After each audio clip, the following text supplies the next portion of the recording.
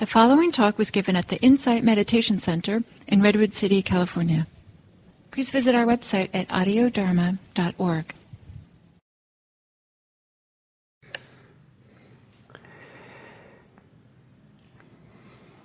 So today I'm going to continue talking about mindfulness of emotions.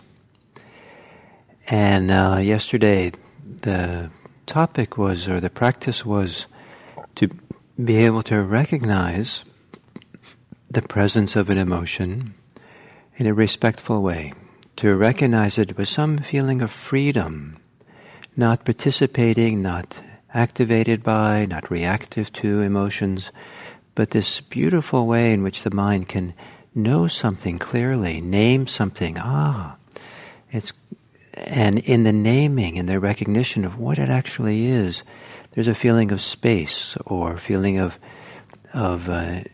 non-stickiness, non-entanglement. Oh, this is how it is. And the exercise yesterday was to just try to discover that just in a moment. Not that it had to last anything more than just a moment in which you're recognizing.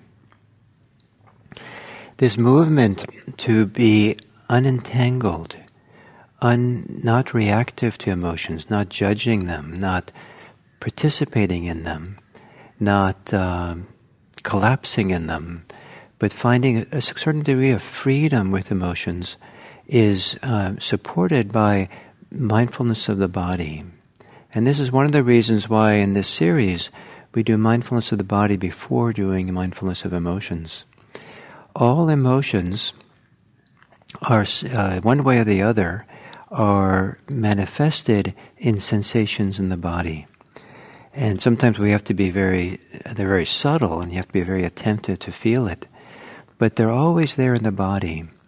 And there's a way of dropping in and feeling the physical manifestation of emotions, which is a wonderful alternative to living in the thoughts about the emotion, to living in the stories of the emotions. Some emotions are really closely connected to the stories we tell ourselves.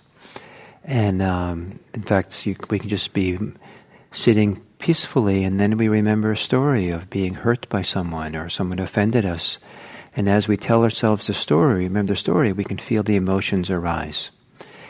And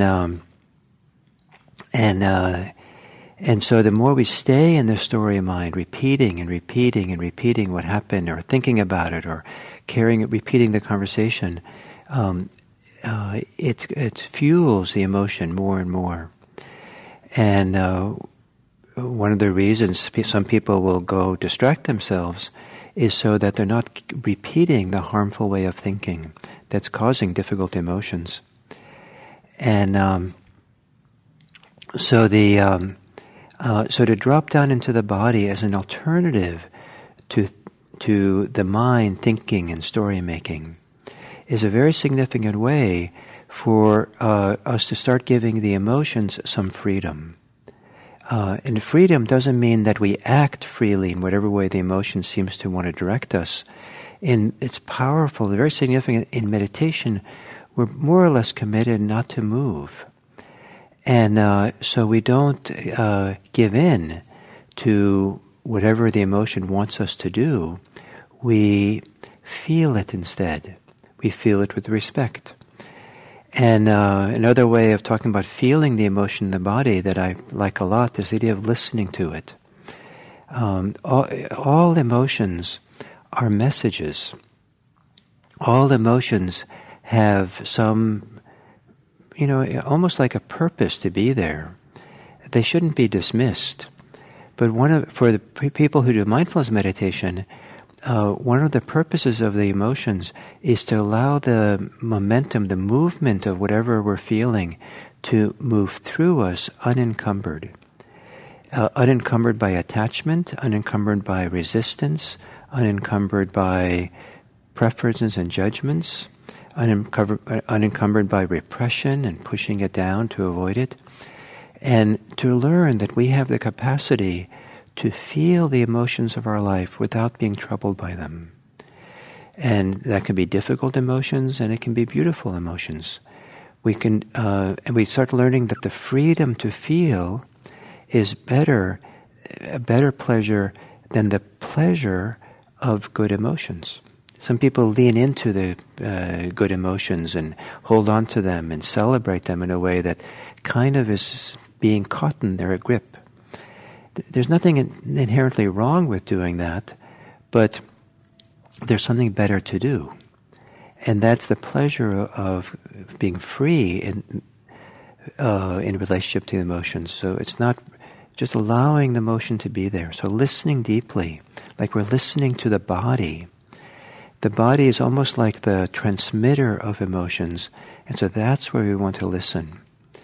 And the benefit of that is that it takes us out of the story-making mind, the thinking mind, which can add fuel to the fire of the emotions, or it's how we get caught by them, and how we identify with the emotions, to dropping into the body and allowing the emotion to have its life in the body.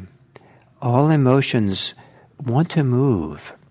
If the emotion creates tightness in the body, contraction, and then if we make space to listen to it, it begins to relax and open.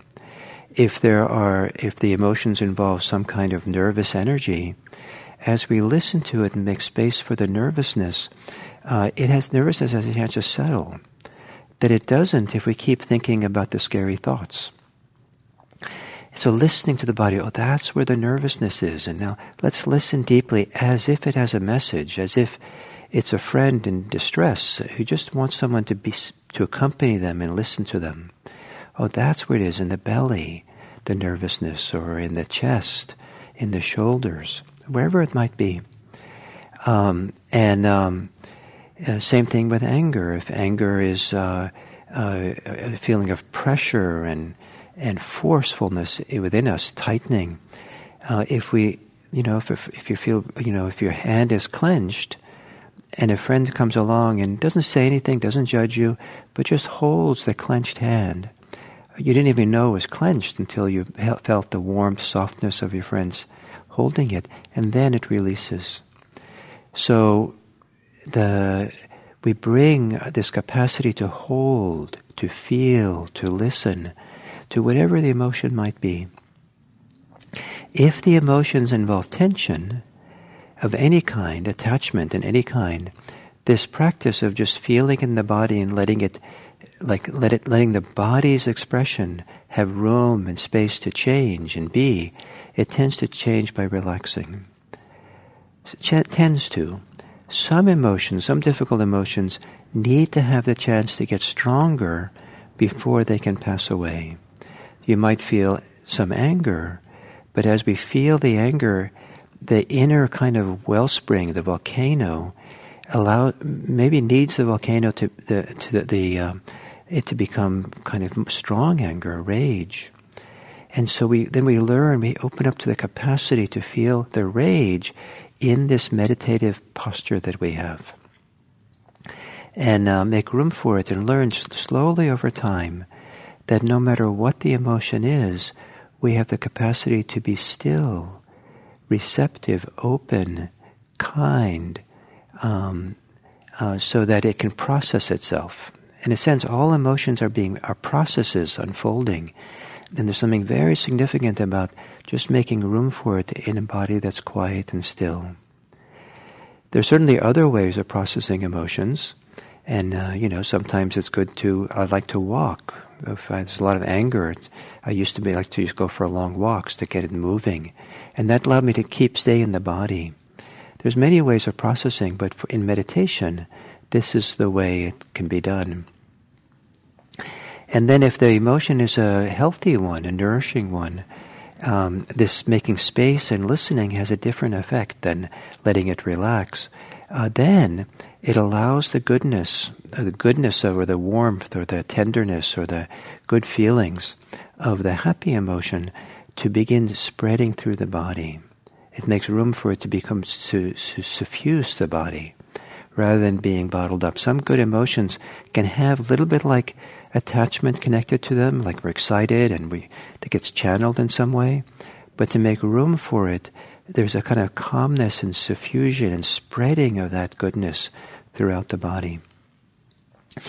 So a huge part of mindfulness of emotions is the practice of embodiment, of feeling the emotion as it is expressed or felt in the body.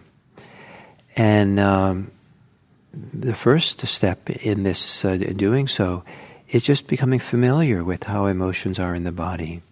All the different ways that different emotions, different moods, mind states, energetically, sensation-wise, all the sensations that come into play, getting familiar with it.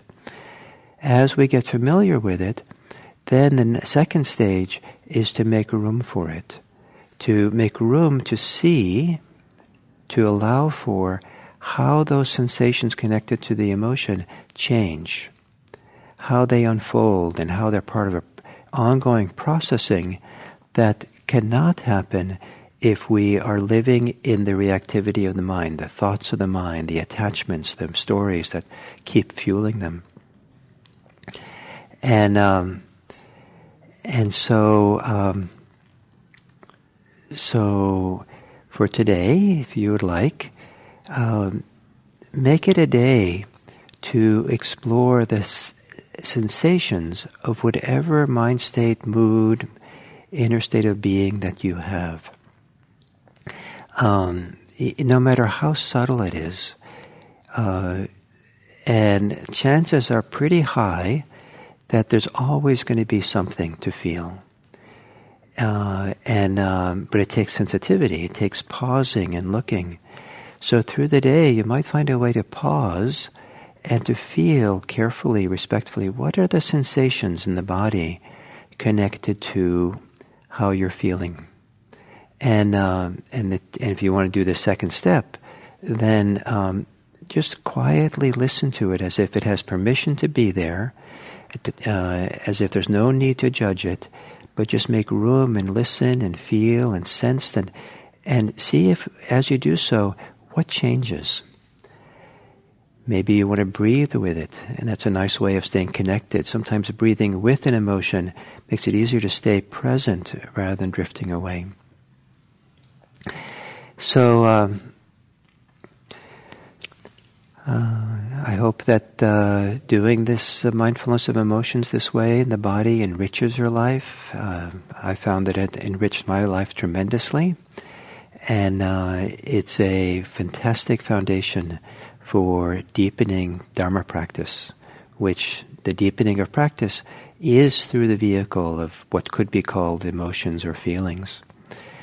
So thank you, and we'll continue tomorrow.